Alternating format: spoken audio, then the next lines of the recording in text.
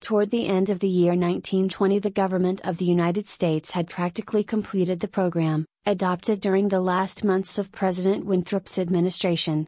The country was apparently tranquil. Everybody knows how the tariff and labor questions were settled. The war with Germany, incident on that country's seizure of the Samoan Islands, had left no visible scars upon the Republic, and the temporary occupation of Norfolk by the invading army had been forgotten in the joy over repeated naval victories, and the subsequent ridiculous plight of General von Garden-Lauba's forces in the state of New Jersey. The Cuban and Hawaiian investments had paid 100%, and the territory of Samoa was well worth its cost as a coaling station. The country was in a superb state of defense. Every coast city had been well supplied with land fortifications. The army, under the parental eye of the General Staff, organized according to the Prussian system, had been increased to 300,000 men, with a territorial reserve of 1,000,000, and 6 magnificent squadrons of cruisers and battleships patrolled the 6 stations of the navigable seas, leaving a steam reserve amply fitted to control home waters.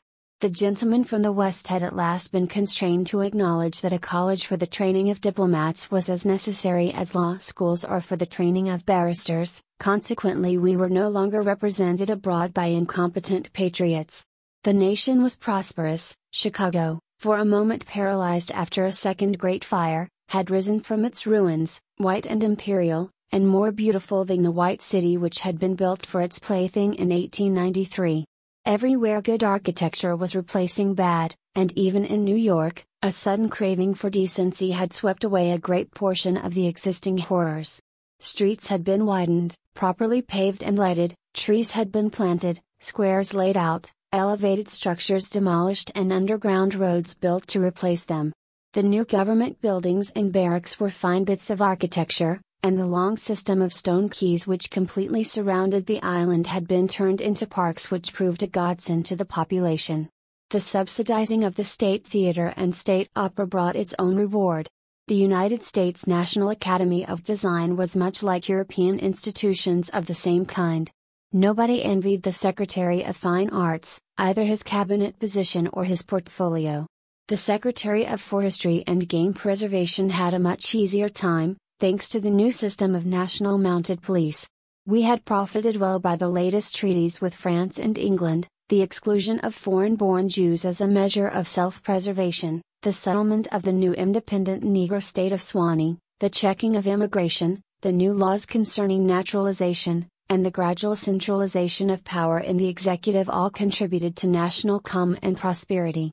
When the government solved the Indian problem and squadrons of Indian cavalry scouts in native costume were substituted for the pitiable organizations tacked onto the tail of skeletonized regiments by a former Secretary of War, the nation drew a long sigh of relief.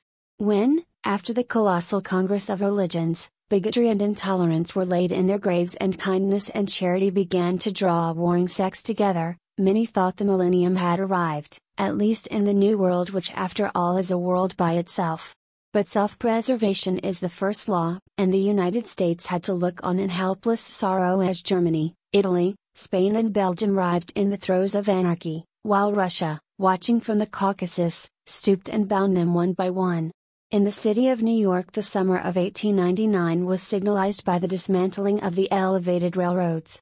The summer of 1900 will live in the memories of New York people for many a cycle. The Dodge statue was removed in that year.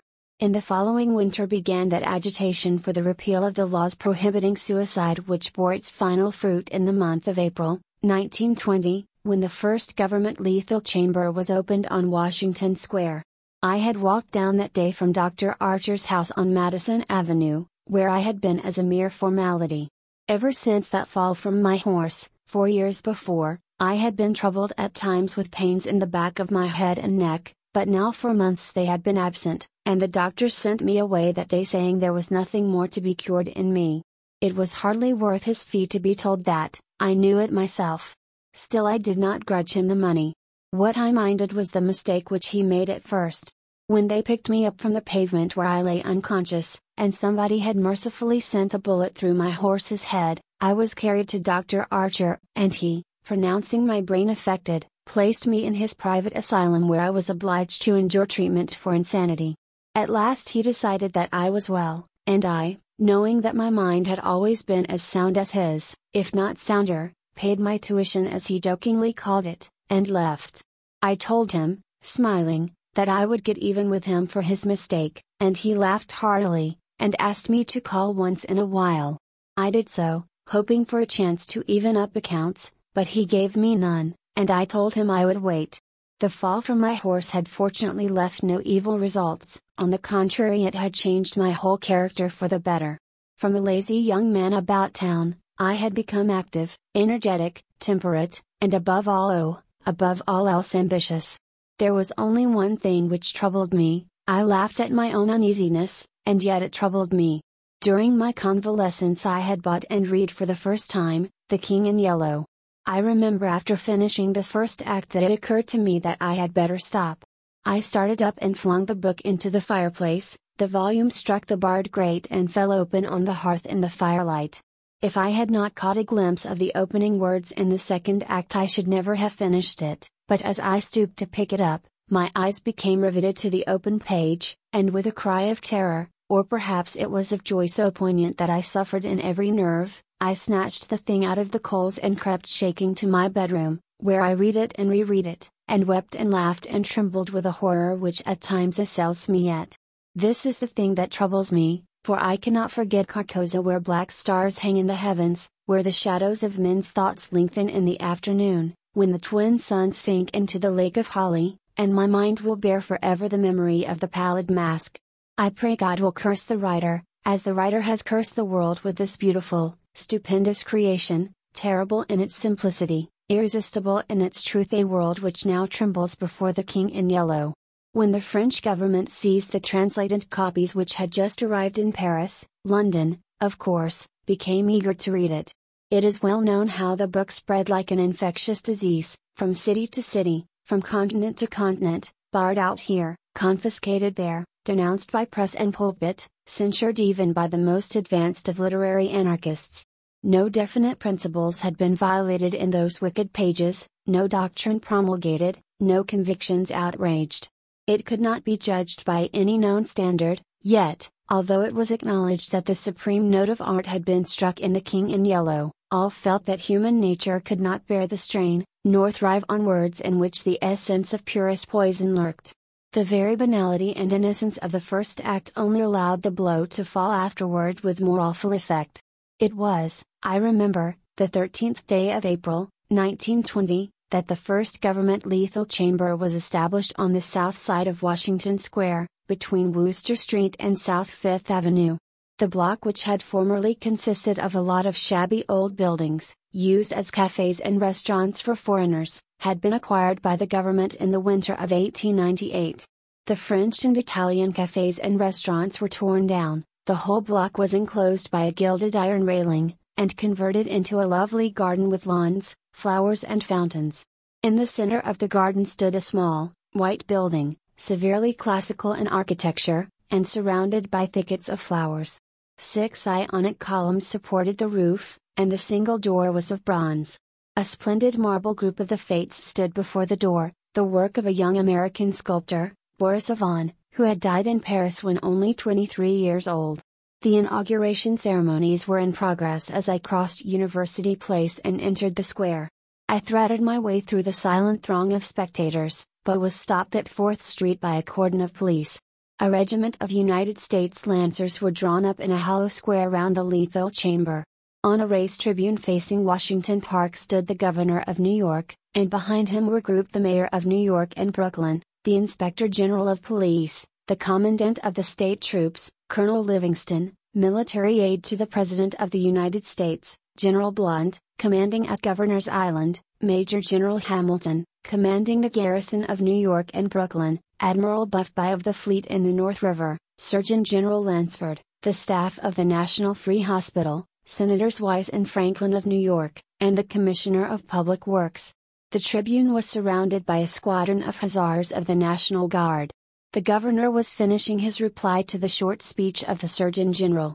I heard him say, "The laws prohibiting suicide and providing punishment for any attempt at self-destruction have been repealed.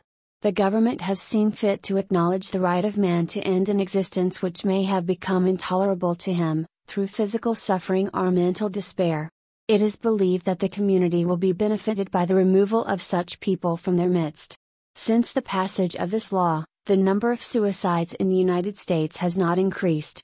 Now the government has determined to establish a lethal chamber in every city, town and village in the country. It remains to be seen whether or not that class of human creatures from whose desponding ranks new victims of self-destruction fall daily will accept the relief thus provided. He paused, and turned to the white lethal chamber. The silence in the street was absolute. There a painless death awaits him who can no longer bear the sorrows of this life. If death is welcome, let him seek it there. Then quickly turning to the military aide of the president's household, he said, "I declare the lethal chamber open," and again facing the vast crowd he cried in a clear voice, "Citizens of New York and of the United States of America, through me the government declares the lethal chamber to be open." The solemn hush was broken by a sharp cry of command. The squadron of hussars filed after the governor's carriage, the lancers wheeled and formed along Fifth Avenue to wait for the commandant of the garrison, and the mounted police followed them. I left the crowd to gape and stare at the white marble death chamber, and, crossing South Fifth Avenue, walked along the western side of that thoroughfare to Bleecker Street. Then I turned to the right and stopped before a dingy shop which bore the sign, Hawberk, Armorer. I glanced in at the doorway and saw Hawberk busy in his little shop at the end of the hall. He looked up, and catching sight of me cried in his deep, hearty voice, "Come in, Mr. Castagna." Constance, his daughter, rose to meet me as I crossed the threshold, and held out her pretty hand, but I saw the blush of disappointment on her cheeks, and knew that it was another Castagna she had expected, my cousin Louis. I smiled at her confusion and complimented her on the banner she was embroidering from a colored plate. Old Hawberk sat riveting the worn greaves of some ancient suit of armor, and the ting, ting, ting of his little hammer sounded pleasantly in the quaint shop. Presently he dropped his hammer, and fussed about for a moment with a tiny wrench. The soft clash of the mail sent a thrill of pleasure through me. I loved to hear the music of steel brushing against steel, the mellow shock of the mallet on thigh pieces, and the jingle of chain armor. That was the only reason I went to see Hawberk. He had never interested me personally, nor did Constance, except for the fact of her being in love with Louis. This did occupy my attention, and sometimes even kept me awake at night. But I knew in my heart that all would come right, and that I should arrange their future as I expected to arrange that of my kind doctor, John Archer. However, I should never have troubled myself about visiting them just then, had it not been, as I say, that the music of the tinkling hammer had for me this strong fascination.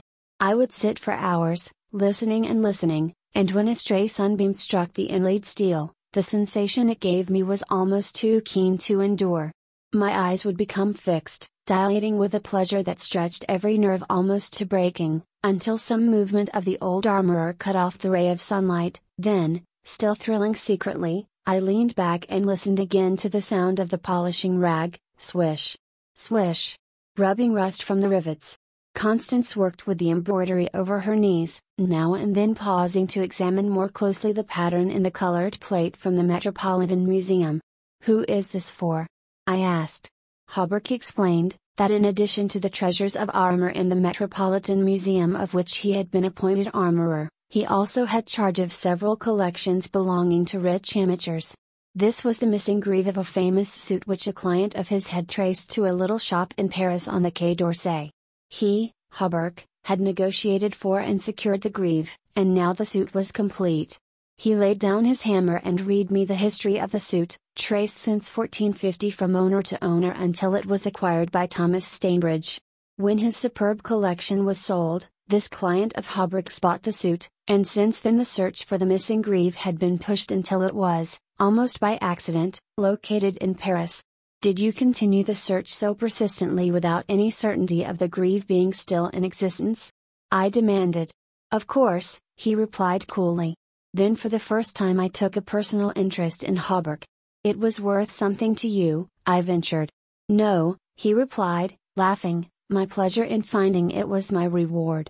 "Have you no ambition to be rich?" I asked, smiling. "My one ambition is to be the best armorer in the world," he answered gravely. Constance asked me if I had seen the ceremonies at the lethal chamber. She herself had noticed cavalry passing up Broadway that morning, and had wished to see the inauguration, but her father wanted the banner finished, and she had stayed at his request. "Did you see your cousin, Mr. Castagna, there?" she asked, with the slightest tremor of her soft eyelashes. "No," I replied carelessly. "Louis Regiment is maneuvering out in Westchester County." I rose and picked up my hat and cane. "Are you going upstairs to see the lunatic again?" laughed old Hobart. If Hobart knew how I loathed that word lunatic, he would never use it in my presence. It rouses certain feelings within me which I do not care to explain. However, I answered him quietly, "I think I shall drop in and see Mr. Wilde for a moment or two." "Poor fellow," said Constance, with a shake of the head, "it must be hard to live alone year after year, poor, crippled and almost demented. It is very good of you, Mr. Castagna, to visit him as often as you do." "I think he is vicious," observed Hobart, beginning again with his hammer. I listened to the golden tinkle on the greave plates. When he had finished I replied, "No, he is not vicious, nor is he in the least demented. His mind is a wonder chamber, from which he can extract treasures that you and I would give years of our life to acquire." Hobart laughed. I continued a little impatiently, "He knows history as no one else could know it. Nothing, however trivial, escapes his search, and his memory is so absolute, so precise in details, that were it known in New York that such a man existed, the people could not honor him enough." "Nonsense," muttered Hobart, searching on the floor for a fallen rivet. "Is it nonsense," I asked, managing to suppress what I felt, "is it nonsense when he says that the tassets and cuissards of the enameled suit of armor commonly known as the Prince's emblazoned can be found among a mass of rusty theatrical properties, broken stoves and rag pickers' refuse in a garret in Pale Street?" Hobart's hammer fell to the ground, but he picked it up and asked, with a great deal of calm, how I knew that the tassets and left cuissard were missing from the Prince's emblazoned. I did not know until Mr. Wilde mentioned it to me the other day. He said they were in the garret of 998 Pell Street. "Nonsense," he cried, but I noticed his hand trembling under his leathern apron. "Is this nonsense too?" I asked pleasantly. "Is it nonsense when Mr. Wilde continually speaks of you as the Marquis of Devonshire and of Miss Constance?" I did not finish, for Constance had started to her feet with terror written on every feature. Hobart looked at me and slowly smoothed his leathern apron. "That is impossible," he observed. "Mr. Wilde may know a great many things." "About armor, for instance, and the Prince's emblazoned," I interposed, smiling. "Yes," he continued, slowly, "about armor also maybe, but he is wrong in regard to the Marquis of Devonshire, who, as you know, killed his wife's traducer years ago, and went to Australia where he did not long survive his wife." "Mr. Wilde is wrong," murmured Constance. Her lips were blanched, but her voice was sweet and calm. "Let us agree, if you please, that in this one circumstance Mr. Wilde is wrong," I said. 2.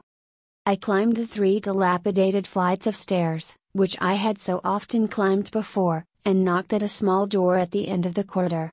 Mr. Wilde opened the door and I walked in. When he had double locked the door and pushed a heavy chest against it, he came and sat down beside me, peering up into my face with his little light-colored eyes. Half a dozen new scratches covered his nose and cheeks, and the silver wires which supported his artificial ears had become displaced. I thought I had never seen him so hideously fascinating. He had no ears. The artificial ones, which now stood out at an angle from the fine wire, were his one weakness. They were made of wax and painted a shell pink, but the rest of his face was yellow. He might better have reveled in the luxury of some artificial fingers for his left hand, which was absolutely fingerless, but it seemed to cause him no inconvenience, and he was satisfied with his wax ears. He was very small, scarcely higher than a child of 10, but his arms were magnificently developed, and his thighs as thick as any athlete's. Still, the most remarkable thing about Mr. Wilde was that a man of his marvelous intelligence and knowledge should have such a head. It was flat and pointed, like the heads of many of those unfortunates whom people imprison in asylums for the weak-minded. Many called him insane, but I knew him to be as sane as I was. I do not deny that he was eccentric. The mania he had for keeping that cat and teasing her until she flew at his face like a demon, was certainly eccentric. I never could understand why he kept the creature, nor what pleasure he found in shutting himself up in his room with this surly, vicious beast. I remember once, glancing up from the manuscript I was studying by the light of some tallow dips, and seeing Mr. Wilde squatting motionless on his high chair, his eyes fairly blazing with excitement, while the cat, which had risen from her place before the stove, came creeping across the floor right at him. Before I could move, she flattened her belly to the ground, crouched, trembled, and sprang into his face. Howling and foaming they rolled over and over on the floor, scratching and clawing, until the cat screamed and fled under the cabinet, and Mr. Wilde turned over on his back, his limbs contracting and curling up like the legs of a dying spider. He was eccentric. Mr. Wilde had climbed into his high chair, and, after studying my face, picked up a dog's-eared ledger and opened it. Henry B. Matthews, he read, bookkeeper with Weissett and Company, dealers in church ornaments. Called April 3. Reputation damaged on the racetrack. Known as a welcher. Reputation to be repaired by August 1. Retainer $5. He turned the page and ran his fingerless knuckles down the closely written columns.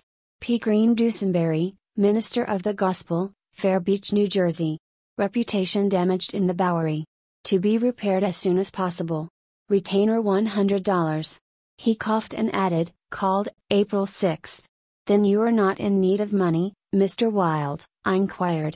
Listen, he coughed again. Mrs. C. Hamilton Chester, of Chester Park, New York City. Called April 7. Reputation damaged at Dieppe, France. To be repaired by October 1. Retainer $500. Note. C. Hamilton Chester, Captain USS Avalanche, ordered home from South Sea Squadron October 1. Well, I said, the profession of a repairer of reputations is lucrative. His colorless eyes sought mine. I only wanted to demonstrate that I was correct. You said it was impossible to succeed as a repairer of reputations, that even if I did succeed in certain cases it would cost me more than I would gain by it. Today I have 500 men in my employ, who are poorly paid, but who pursue the work with an enthusiasm which possibly may be born of fear. These men enter every shade and grade of society, some even are pillars of the most exclusive social temples, others are the prop and pride of the financial world, still others hold undisputed sway among the fancy and the talent. I choose them at my leisure from those who reply to my advertisements.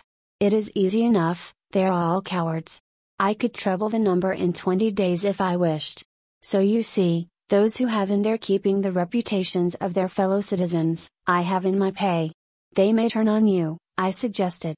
He rubbed his thumb over his cropped ears, and adjusted the wax substitutes.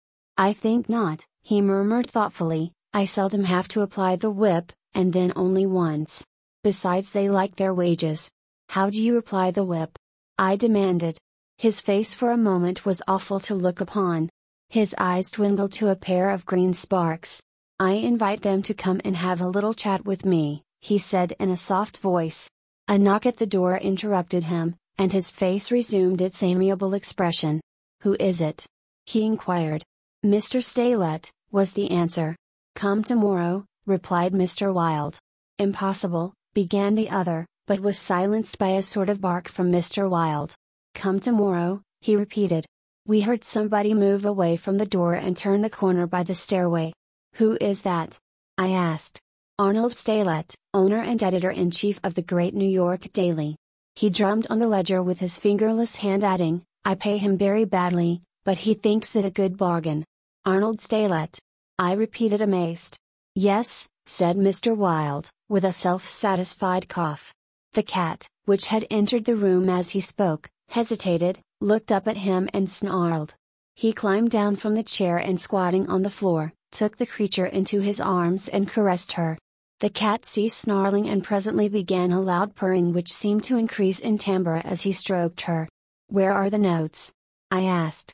He pointed to the table, and for the 100th time I picked up the bundle of manuscript entitled The Imperial Dynasty of America.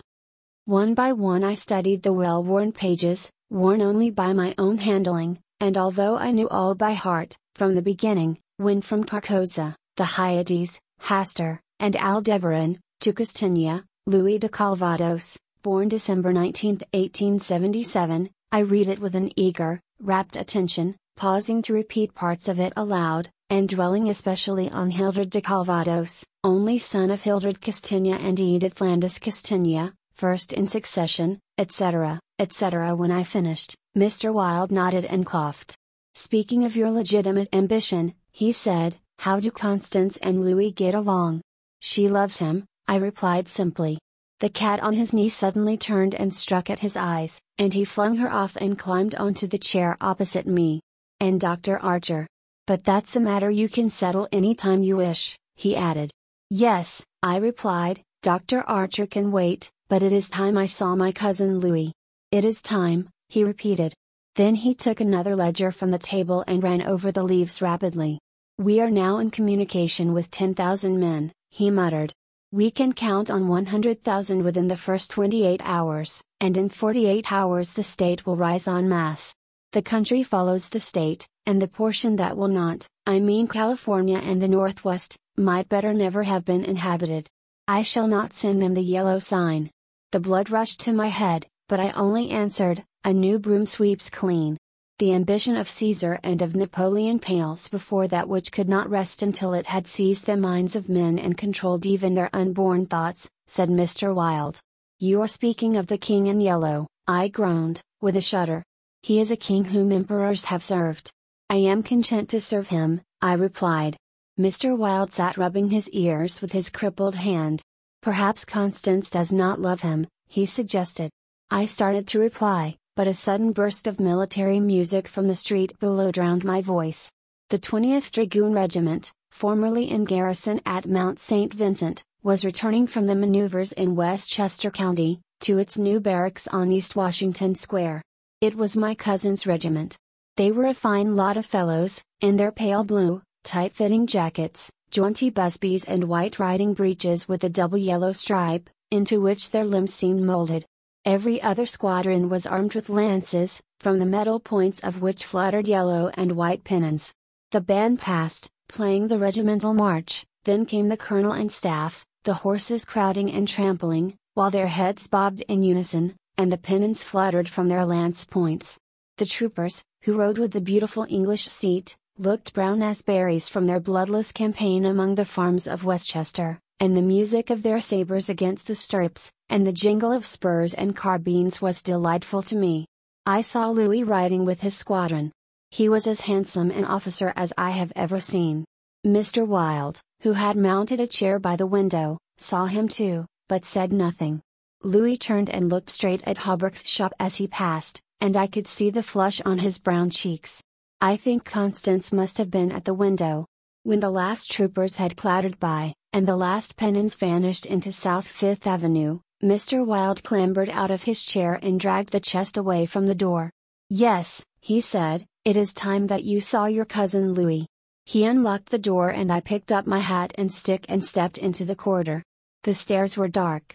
Groping about, I set my foot on something soft, which snarled and spit, and I aimed a murderous blow at the cat, but my cane shivered to splinters against the balustrade, and the beast scurried back into Mr. Wilde's room. Passing Hawberk's store again, I saw him still at work on the armor, but I did not stop, and stepping out into Bleecker Street, I followed it to Wooster, skirted the grounds of the Lethal Chamber, and crossing Washington Park went straight to my rooms in the Benedict. Here I lunched comfortably, read the Herald and the Meteor, and finally went to the steel safe in my bedroom and set the time combination. The 3 3/4 minutes which it is necessary to wait, while the time lock is opening, are to me golden moments. From the instant I set the combination to the moment when I grasp the knobs and swing back the solid steel doors, I live in an ecstasy of expectation. Those moments must be like moments passed in paradise. I know what I am to find at the end of the time limit. I know what the massive safe holds secure for me alone, and the exquisite pleasure of waiting is hardly enhanced when the safe opens and I lift, from its velvet crown, a diadem of purest gold, blazing with diamonds. I do this every day, and yet the joy of waiting and at last touching again the diadem, only seems to increase as the days pass. It is a diadem fit for a king among kings, an emperor among emperors. The king in yellow might scorn it, but it shall be worn by his royal servant. I held it in my arms until the alarm in the safe rang harshly, and then tenderly, proudly, I replaced it and shut the steel doors.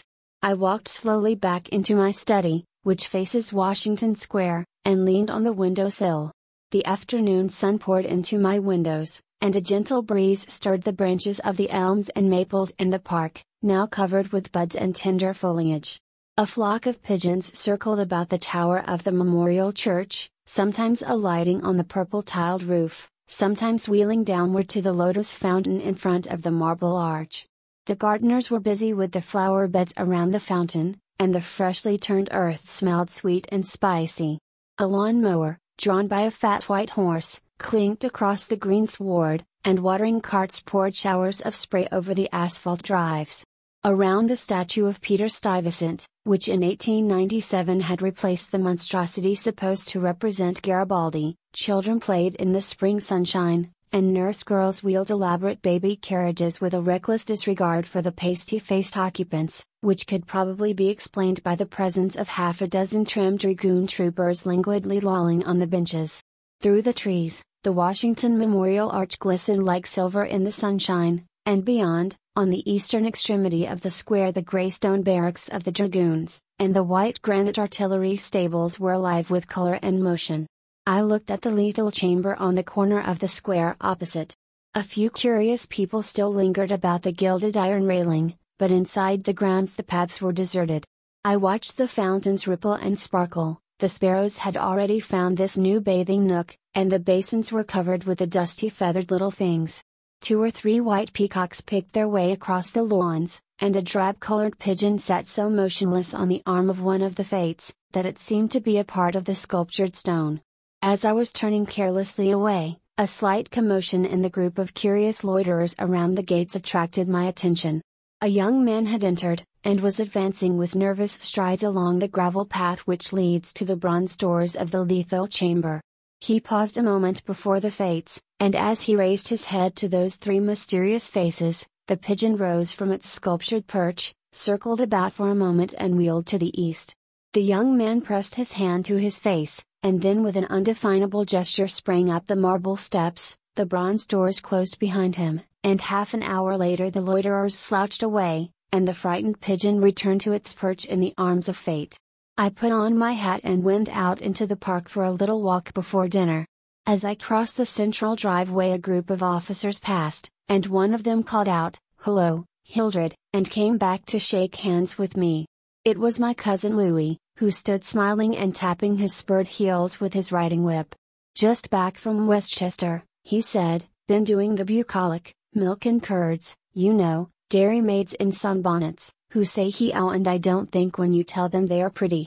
I'm nearly dead for a square meal at Delmonico's. What's the news?" "There is none," I replied pleasantly. "I saw your regiment coming in this morning." "Did you? I didn't see you. Where were you?" "In Mr. Wilde's window." "Oh, hell!" he began impatiently, "that man is stark mad. I don't understand why you—" He saw how annoyed I felt by this outburst, and begged my pardon.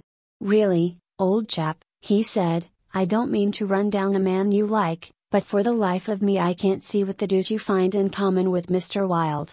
He's not well bred, to put it generously, he is hideously deformed, his head is the head of a criminally insane person. You know yourself he's been in an asylum." "So have I interrupted calmly. Louis looked startled and confused for a moment, but recovered and slapped me heartily on the shoulder. "You were completely cured," he began, but I stopped him again. "I suppose you mean that I was simply acknowledged never to have been insane." "Of course that's what I meant," he laughed. I disliked his laugh because I knew it was forced, but I nodded gaily and asked him where he was going. Louis looked after his brother officers who had now almost reached Broadway. "We had intended to sample a Brunswick cocktail, but to tell you the truth I was anxious for an excuse to go and see Holbrook instead. Come along, I'll make you my excuse." We found old Holbrook, neatly attired in a fresh spring suit, standing at the door of his shop and sniffing the air. "I had just decided to take Constance for a little stroll before dinner," he replied to the impetuous volley of questions from Louis.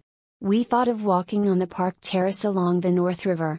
At that moment Constance appeared and grew pale and rosy by turns as Louis bent over her small gloved fingers. I tried to excuse myself, alleging an engagement uptown, but Louis and Constance would not listen, and I saw I was expected to remain and engage old Hobrook's attention. After all, it would be just as well if I kept my eye on Louis, I thought, and when they hailed a Spring Street horse car, I got in after them and took my seat beside the armorer. The beautiful line of parks and granite terraces overlooking the wharves along the North River, which were built in 1910 and finished in the autumn of 1917, had become one of the most popular promenades in the metropolis. They extended from the Battery to 190th Street, overlooking the noble river and affording a fine view of the Jersey Shore and the Highlands opposite. Cafes and restaurants were scattered here and there among the trees, and twice a week military bands from the garrison played in the kiosks on the parapets. We sat down in the sunshine on the bench at the foot of the equestrian statue of General Sheridan. Constance tipped her sunshade to shield her eyes, and she and Louis began a murmuring conversation which was impossible to catch. Old Hobrook, leaning on his ivory-headed cane, lighted an excellent cigar, the mate to which I politely refused, and smiled at vacancy. The sun hung low above the Staten Island woods, and the bay was dyed with golden hues reflected from the sun-warmed sails of the shipping in the harbor. Brigs, schooners, yachts, clumsy ferry boats, their decks swarming with people, railroad transports carrying lines of brown, blue and white freight cars, stately sound steamers, D-class tramp steamers, coasters, dredgers, scows, and everywhere pervading the entire bay impudent little tugs puffing and whistling officiously. These were the craft which churned the sunlight waters as far as the eye could reach. In calm contrast to the hurry of sailing vessel and steamer, a silent fleet of white warships lay motionless in midstream. Constance's merry laugh aroused me from my reverie. "What are you staring at?" she inquired. "Nothing, the fleet," I smiled. Then Louis told us what the vessels were, pointing out each by its relative position to the old red fort on Governor's Island. "That little cigar-shaped thing is a torpedo boat," he explained. "There are 4 more lying close together. They are the Tarpon, the Falcon, the Sea Fox, and the Octopus. The gunboats just above are the Princeton, the Champlain, the Stillwater and the Erie. Next to them lie the cruisers Farragut and Los Angeles, and above them the battleships California, and Dakota, and the Washington, which is the flagship. Those 2 squatty-looking chunks of metal which are anchored there off Castle William are the double-turreted Monitors Terrible and Magnificent. Behind them lies the ram, Osceola." Constance looked at him with deep approval in her beautiful eyes.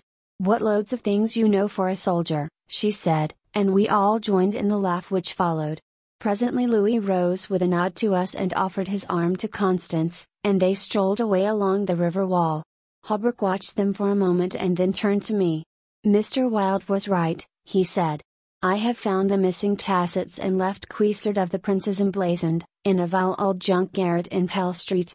998? I inquired, with a smile. "Yes. Mr. Wilde is a very intelligent man," I observed. "I want to give him the credit of this most important discovery," continued Hobrook. "And I intend it shall be known that he is entitled to the fame of it." "He won't thank you for that," I answered sharply. "Please say nothing about it." "Do you know what it is worth?" said Hobrook. "No, $50, perhaps. It is valued at $500, but the owner of the Prince's emblazoned will give $2,000 to the person who completes his suit. That reward also belongs to Mr. Wilde. He doesn't want it. He refuses it." I answered angrily. "What do you know about Mr. Wilde? He doesn't need the money. He is rich, or will be richer than any living man except myself. What will we care for money then? What will we care, he and I, when?" "When what?" demanded Hobrook, astonished. "You will see," I replied, on my guard again. He looked at me narrowly, much as Dr. Archer used to, and I knew he thought I was mentally unsound. Perhaps it was fortunate for him that he did not use the word lunatic just then. "No," I replied to his unspoken thought, "I am not mentally weak, my mind is as healthy as Mr. Wilde's. I do not care to explain just yet what I have on hand, but it is an investment which will pay more than mere gold, silver and precious stones. It will secure the happiness and prosperity of a continent, yes, a hemisphere." "Oh," said Hobrook. "And eventually," I continued more quietly, It will secure the happiness of the whole world. And incidentally your own happiness and prosperity as well as Mr. Wilde's? Exactly, I smiled. But I could have throttled him for taking that tone. He looked at me in silence for a while and then said very gently, "Why don't you give up your books and studies, Mr. Castagna, and take a tramp among the mountains somewhere or other? You used to be fond of fishing. Take a cast or two at the trout in the Rangeleys." "I don't care for fishing any more," I answered, without a shade of annoyance in my voice. "You used to be fond of everything," he continued, "athletics, yachting, shooting, riding." "I have never cared to ride since my fall," I said quietly. "Ah, yes, your fall," he repeated, looking away from me. I thought this nonsense had gone far enough, so I brought the conversation back to Mr. Wilde, but he was scanning my face again in a manner highly offensive to me.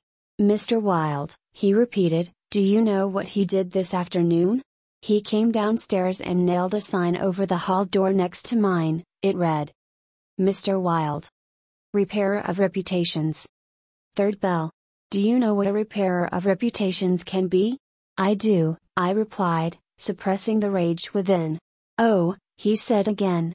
Louis and Constance came strolling by and stopped to ask if we would join them. Holbrook looked at his watch.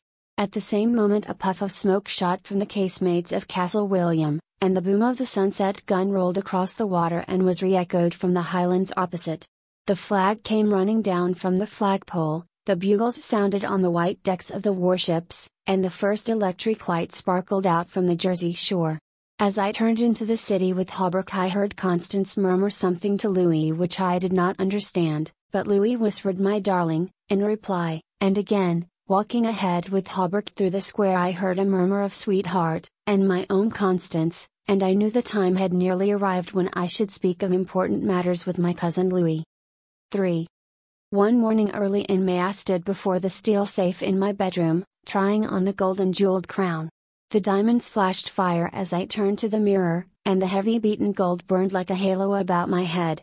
I remembered Camilla's agonized scream and the awful words echoing through the dim streets of Carcosa.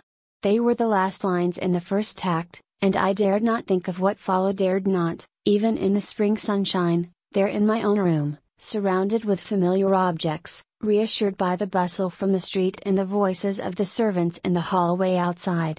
For those poisoned words had dropped slowly into my heart, as death sweat drops upon a bedsheet and is absorbed.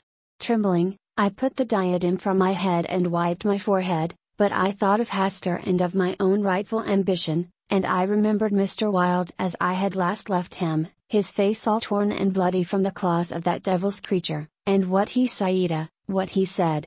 The alarm bell in the safe began to whir harshly, and I knew my time was up, but I would not heed it, and replacing the flashing circlet upon my head I turned defiantly to the mirror. I stood for a long time absorbed in the changing expression of my own eyes. The mirror reflected a face which was like my own, but whiter, and so thin that I hardly recognized it, and all the time I kept repeating between my clenched teeth, "The day has come. The day has come." While the alarm in the safe whirred and clamored, and the diamonds sparkled and flamed above my brow. I heard a door open but did not heed it. It was only when I saw two faces in the mirror, it was only when another face rose over my shoulder, and two other eyes met mine. I wheeled like a flash and seized a long knife from my dressing table, and my cousin sprang back very pale, crying, "Hildred! For God's sake!" Then as my hand fell, he said, "It is I, Louis, don't you know me?" I stood silent. I could not have spoken for my life. He walked up to me and took the knife from my hand. "What is all this?" he inquired, in a gentle voice. "Are you ill?" "No," I replied. But I doubt if he heard me. "Come, come, old fellow," he cried, "take off that brass crown and toddle into the study. Are you going to a masquerade? What's all this theatrical tinsel anyway?" I was glad he thought the crown was made of brass and paste, yet I didn't like him any the better for thinking so. I let him take it from my hand, knowing it was best to humor him. He tossed the splendid diadem in the air, and catching it, turned to me smiling. "It's dear at 50 cents, he said. "What's it for?" I did not answer, but took the circlet from his hands, and placing it in the safe shut the massive steel door. The alarm ceased its infernal din at once. He watched me curiously, but did not seem to notice the sudden ceasing of the alarm. He did, however, speak of the safe as a biscuit box. Fearing lest he might examine the combination, I led the way into my study. Louis threw himself on the sofa and flicked at flies with his eternal riding whip. He wore his fatigue uniform with a braided jacket and jaunty cap, and I noticed that his riding boots were all splashed with red mud. "Where have you been?" I inquired. "Jumping mud creeks in Jersey," he said. "I haven't had time to change yet, I was rather in a hurry to see you. Haven't you got a glass of something?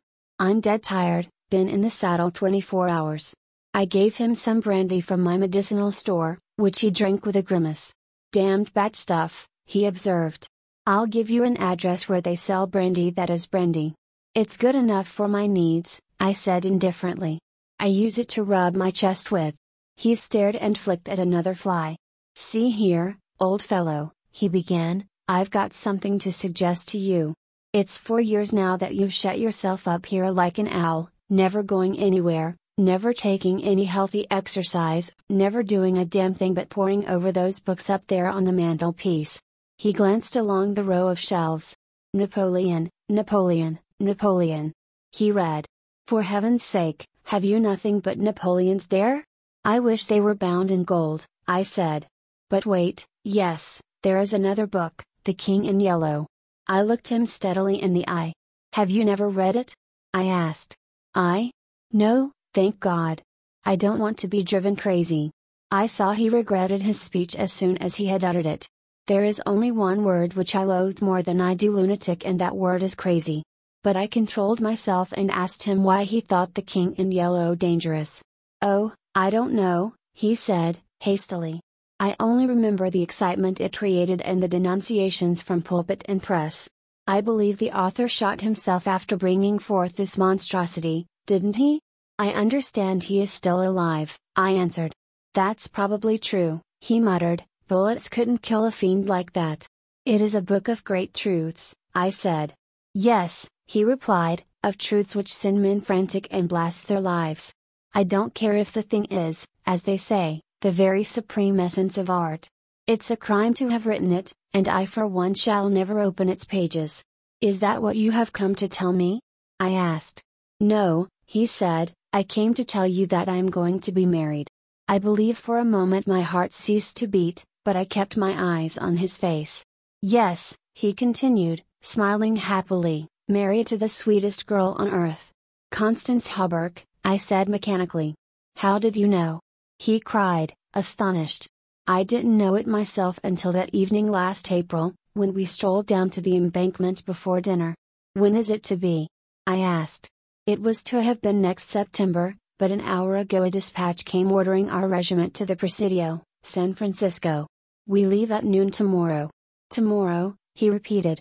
"Just think, Hildred, tomorrow I shall be the happiest fellow that ever drew breath in this jolly world, for Constance will go with me." I offered him my hand in congratulation, and he seized and shook it like the good-natured fool he was or pretended to be. "I am going to get my squadron as a wedding present," he rattled on. "Captain and Mrs. Louis Castagna, eh, Hildred?" Then he told me where it was to be and who were to be there, and made me promise to come and be best man. I set my teeth and listened to his boyish chatter without showing what I felt, but I was getting to the limit of my endurance, and when he jumped up, and, switching his spurs till they jingled, said he must go, I did not detain him. "There's one thing I want to ask of you," I said quietly. "Out with it, it's promised," he laughed. "I want you to meet me for a quarter of an hour's talk tonight." "Of course, if you wish," he said, somewhat puzzled. "Where?" "Anywhere, in the park there." "What time, Hildred?" "Midnight." "What in the name of," he began, but checked himself and laughingly assented. I watched him go down the stairs and hurry away, his saber banging at every stride. He turned into Bleecker Street, and I knew he was going to see Constance. I gave him 10 minutes to disappear and then followed in his footsteps, taking with me the jeweled crown and the silken robe embroidered with the yellow sign. When I turned into Bleecker Street, and entered the doorway which bore the sign, "Mr. Wilde, Repairer of Reputations. Third Bell," I saw old Holbrook moving about in his shop, and imagined I heard Constance's voice in the parlor, but I avoided them both and hurried up the trembling stairways to Mr. Wilde's apartment. I knocked and entered without ceremony. Mr. Wilde lay groaning on the floor, his face covered with blood, his clothes torn to shreds. Drops of blood were scattered about over the carpet, which had also been ripped and frayed in the evidently recent struggle. "It's that cursed cat," he said, ceasing his groans, and turning his colorless eyes to me. "She attacked me while I was asleep. I believe she will kill me yet." This was too much, so I went into the kitchen, and, seizing a hatchet from the pantry, started to find the infernal beast and settle her then and there. My search was fruitless, and after a while I gave it up and came back to find Mr. Wilde squatting on his high chair by the table. He had washed his face and changed his clothes. The great furrows which the cat's claws had plowed up in his face he had filled with collodion, and a rag hid the wound in his throat. I told him I should kill the cat when I came across her, but he only shook his head and turned to the open ledger before him. He read name after name of the people who had come to him in regard to their reputation, and the sums he had amassed were startling. "I put on the screws now and then," he explained. "One day or other some of these people will assassinate you," I insisted. "Do you think so?" he said, rubbing his mutilated ears. It was useless to argue with him, so I took down the manuscript entitled Imperial Dynasty of America, for the last time I should ever take it down in Mr. Wilde's study. I read it through, thrilling and trembling with pleasure. When I had finished, Mr. Wilde took the manuscript and, turning to the dark passage which leads from his study to his bedchamber, called out in a loud voice, "Vance." Then for the first time, I noticed a man crouching there in the shadow. How I had overlooked him during my search for the cat, I cannot imagine. "Vance, come in," cried Mr. Wilde. The figure rose and crept towards us, and I shall never forget the face that he raised to mine, as the light from the window illuminated it. "Vance, this is Mr. Castagna," said Mr. Wilde. Before he had finished speaking, the man threw himself on the ground before the table, crying and grasping, "Oh, God! Oh, my God! Help me! Forgive me! Oh, Mr. Castagna, keep that man away! You cannot mean it! You are different, save me! I am broken down. I was in a madhouse, and now when all was coming right, when I had forgotten the king in yellow, but I shall go mad again, I shall go mad." His voice died into a choking rattle, for Mr. Wilde had leapt on him and his right hand encircled the man's throat. When Vance fell in a heap on the floor, Mr. Wilde clambered nimbly into his chair again, and rubbing his mangled ears with the stump of his hand, turned to me and asked me for the ledger. I reached it down from the shelf and he opened it. After a moment's searching among the beautifully written pages, he coughed complacently, and pointed to the name Vance. "Vance," he read aloud, "Osgood Oswald Vance." At the sound of his name, the man on the floor raised his head and turned a convulsed face to Mr. Wilde. His eyes were injected with blood, his lips tumefied. "Called April 28th, continued Mr. Wilde. Occupation, cashier in the Seaforth National Bank, has served a term of forgery at Sing Sing, from whence he was transferred to the Asylum for the Criminal Insane. Pardoned by the Governor of New York, and discharged from the asylum, January 19, 1918. Reputation damaged at Sheepshead Bay. Rumors that he lives beyond his income. Reputation to be repaired at once. Retainer $1,500. Note: has embezzled sums amounting to $30,000 since March 20, 1919, excellent family, and secured present position through uncle's influence. Father, president of Seaforth Bank." I looked at the man on the floor. "Get up, Vance," said Mr. Wilde in a gentle voice. Vance rose as if hypnotized. "He will do as we suggest now," observed Mr. Wilde, and opening the manuscript, he read the entire history of the Imperial Dynasty of America. Then in a kind and soothing murmur he ran over the important points with Vance, who stood like one stunned.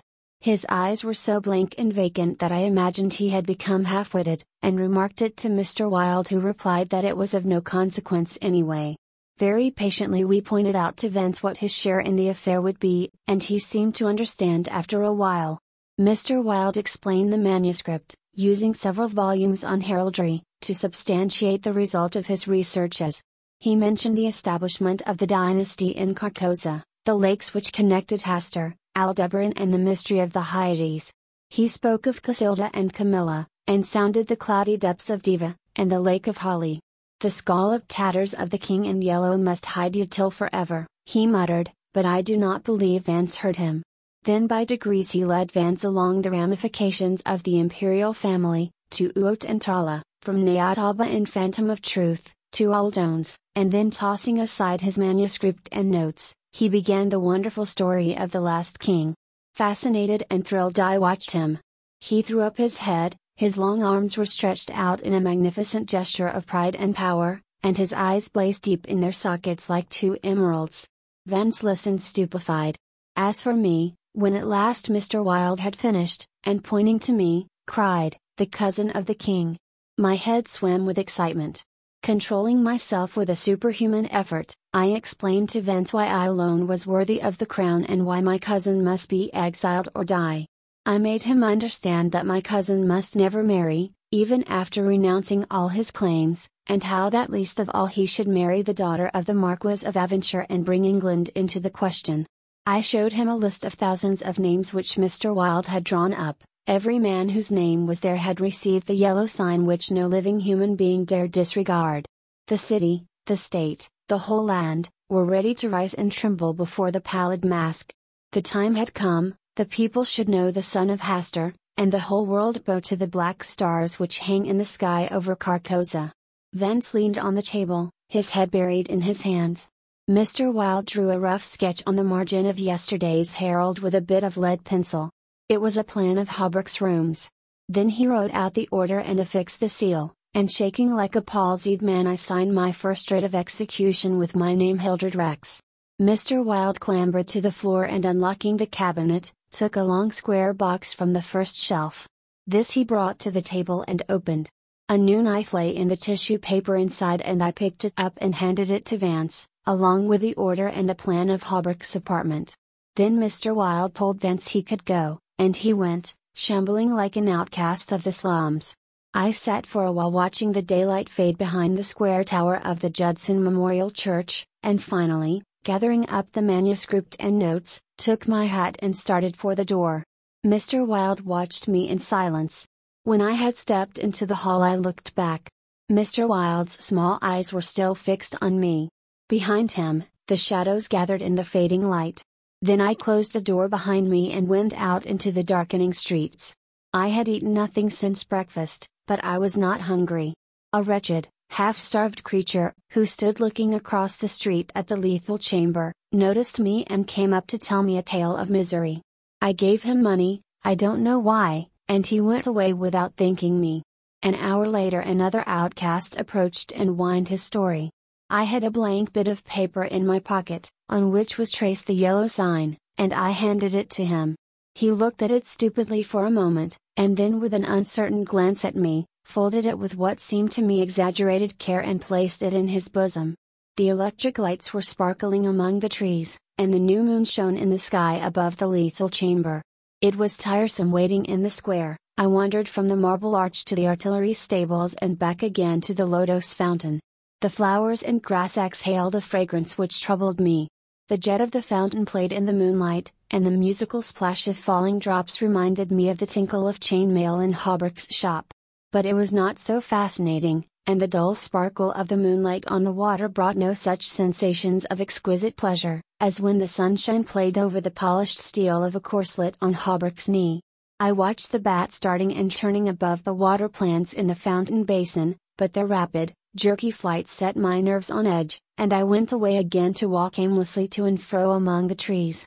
The artillery stables were dark, but in the cavalry barracks the officers' windows were brilliantly lighted, and the sally port was constantly filled with troopers in fatigue, carrying straw in harness and baskets filled with tin dishes. Twice the mounted sentry at the gates was changed while I wandered up and down the asphalt walk. I looked at my watch. It was nearly time. The lights in the barracks went out one by one, the barred gate was closed, and every minute or two an officer passed in through the side wicket, leaving a rattle of accoutrements and a jingle of spurs on the night air. The square had become very silent. The last homeless loiterer had been driven away by the gray-coated park policeman, the car tracks along Wooster Street were deserted, and the only sound which broke the stillness was the stamping of the sentry's horse and the ring of his saber against the saddle pommel.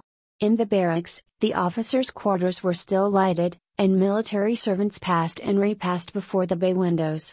12 o'clock sounded from the new spire of St. Francis Xavier, and at the last stroke of the sad-toned bell a figure passed through the wicket beside the portcullis, returned the salute of the sentry, and crossing the street entered the square and advanced toward the Benedict apartment house.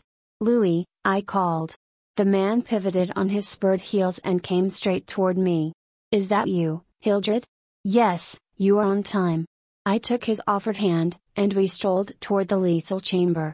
He rattled on about his wedding and the graces of Constance, and their future prospects, calling my attention to his captain's shoulder straps, and the triple gold arabesque on his sleeve and fatigue cap. I believe I listened as much to the music of his spurs and saber as I did to his boyish babble, and at last we stood under the elms on the 4th Street corner of the square opposite the lethal chamber. Then he laughed and asked me what I wanted with him. I motioned him to a seat on a bench under the electric light, and sat down beside him. He looked at me curiously, with that same searching glance which I hate and fear so in doctors. I felt the insult of his look, but he did not know it, and I carefully concealed my feelings. "Well, old chap," he inquired, "what can I do for you?" I drew from my pocket the manuscript and notes of the Imperial Dynasty of America, and looking him in the eye said, "I will tell you. On your word as a soldier, promise me to read this manuscript from beginning to end, without asking me a question. Promise me to read these notes in the same way, and promise me to listen to what I have to tell later." "I promise, if you wish it," he said pleasantly. "Give me the paper, Hildred." He began to read, raising his eyebrows with a puzzled, whimsical air, which made me tremble with suppressed anger. As he advanced his eyebrows contracted, and his lips seemed to form the word rubbish. Then he looked slightly bored, but apparently for my sake read, with an attempt at interest, which presently ceased to be an effort he started when in the closely written pages he came to his own name, and when he came to mine he lowered the paper, and looked sharply at me for a moment, but he kept his word, and resumed his reading, and I let the half-formed question die on his lips unanswered. When he came to the end and read the signature of Mr. Wilde, he folded the paper carefully and returned it to me. I handed him the notes, and he settled back, pushing his fatigue cap up to his forehead, with a boyish gesture, which I remembered so well in school. I watched his face as he read, and when he finished I took the notes with the manuscript, and placed them in my pocket. Then I unfolded a scroll marked with the yellow sign. He saw the sign, but he did not seem to recognize it, and I called his attention to it somewhat sharply. "Well," he said, "I see it. What is it?" "It is the yellow sign," I said angrily. "Oh, that's it, is it?" said Louis, in that flattering voice, which Dr. Archer used to employ with me, and would probably have employed again, had I not settled his affair for him. I kept my rage down and answered as steadily as possible, "Listen, you have engaged your word?" "I am listening, old chap," he replied soothingly. I began to speak very calmly. Dr. Archer, having by some means become possessed of the secret of the imperial succession, attempted to deprive me of my right, alleging that because of a fall from my horse 4 years ago, I had become mentally deficient.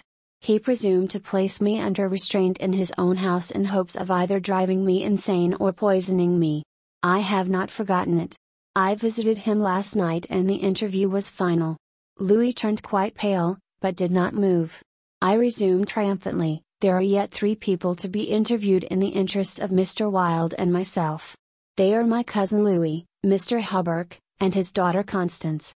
Louis sprang to his feet and I rose also, and flung the paper marked with the yellow sign to the ground. "Oh, I don't need that to tell you what I have to say," I cried, with a laugh of triumph. "You must renounce the crown to me, do you hear, to me." Louis looked at me with a startled air, but recovering himself said kindly, "Of course I renounce the what is it I must renounce?" "The crown," I said angrily. "Of course," he answered, "I renounce it. Come, old chap, I'll walk back to your rooms with you." "Don't try any of your doctor's tricks on me," I cried, trembling with fury. "Don't act as if you think I am insane." "What nonsense," he replied. "Come, it's getting late, Hildred." "No," I shouted, "you must listen. You cannot marry, I forbid it. Do you hear? I forbid it. You shall renounce the crown, and in reward I grant you exile, but if you refuse you shall die." He tried to calm me, but I was roused at last, and drawing my long knife barred his way.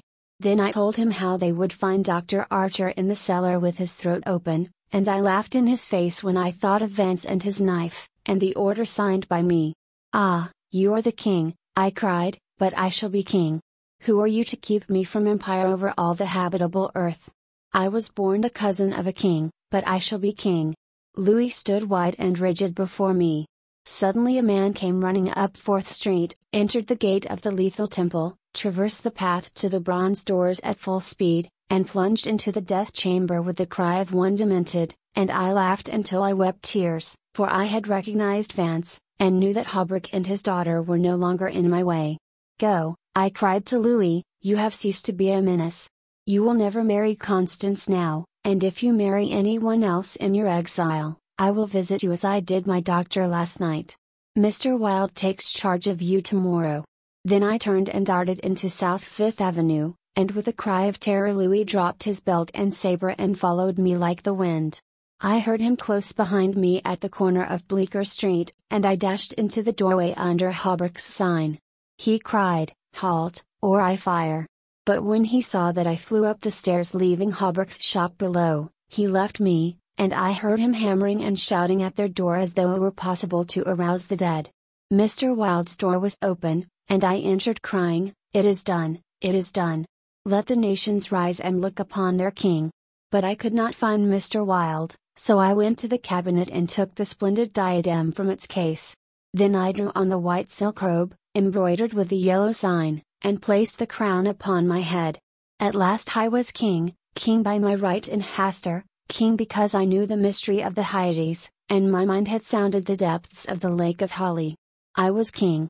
The first grey pencilings of dawn would raise a tempest which would shake 2 hemispheres.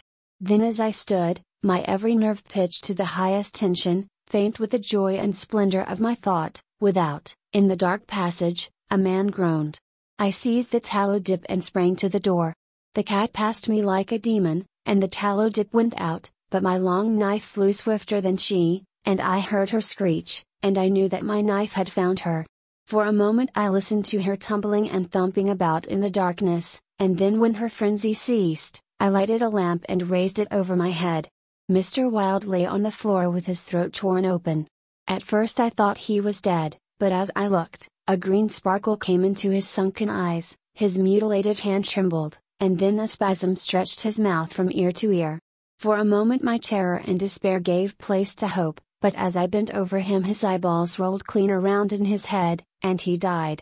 Then while I stood, transfixed with rage and despair, seeing my crown, my empire, every hope and every ambition, my very life, lying prostrate there with the dead master, they came, seized me from behind, and bound me until my veins stood out like cords, and my voice failed with the paroxysms of my frenzied screams.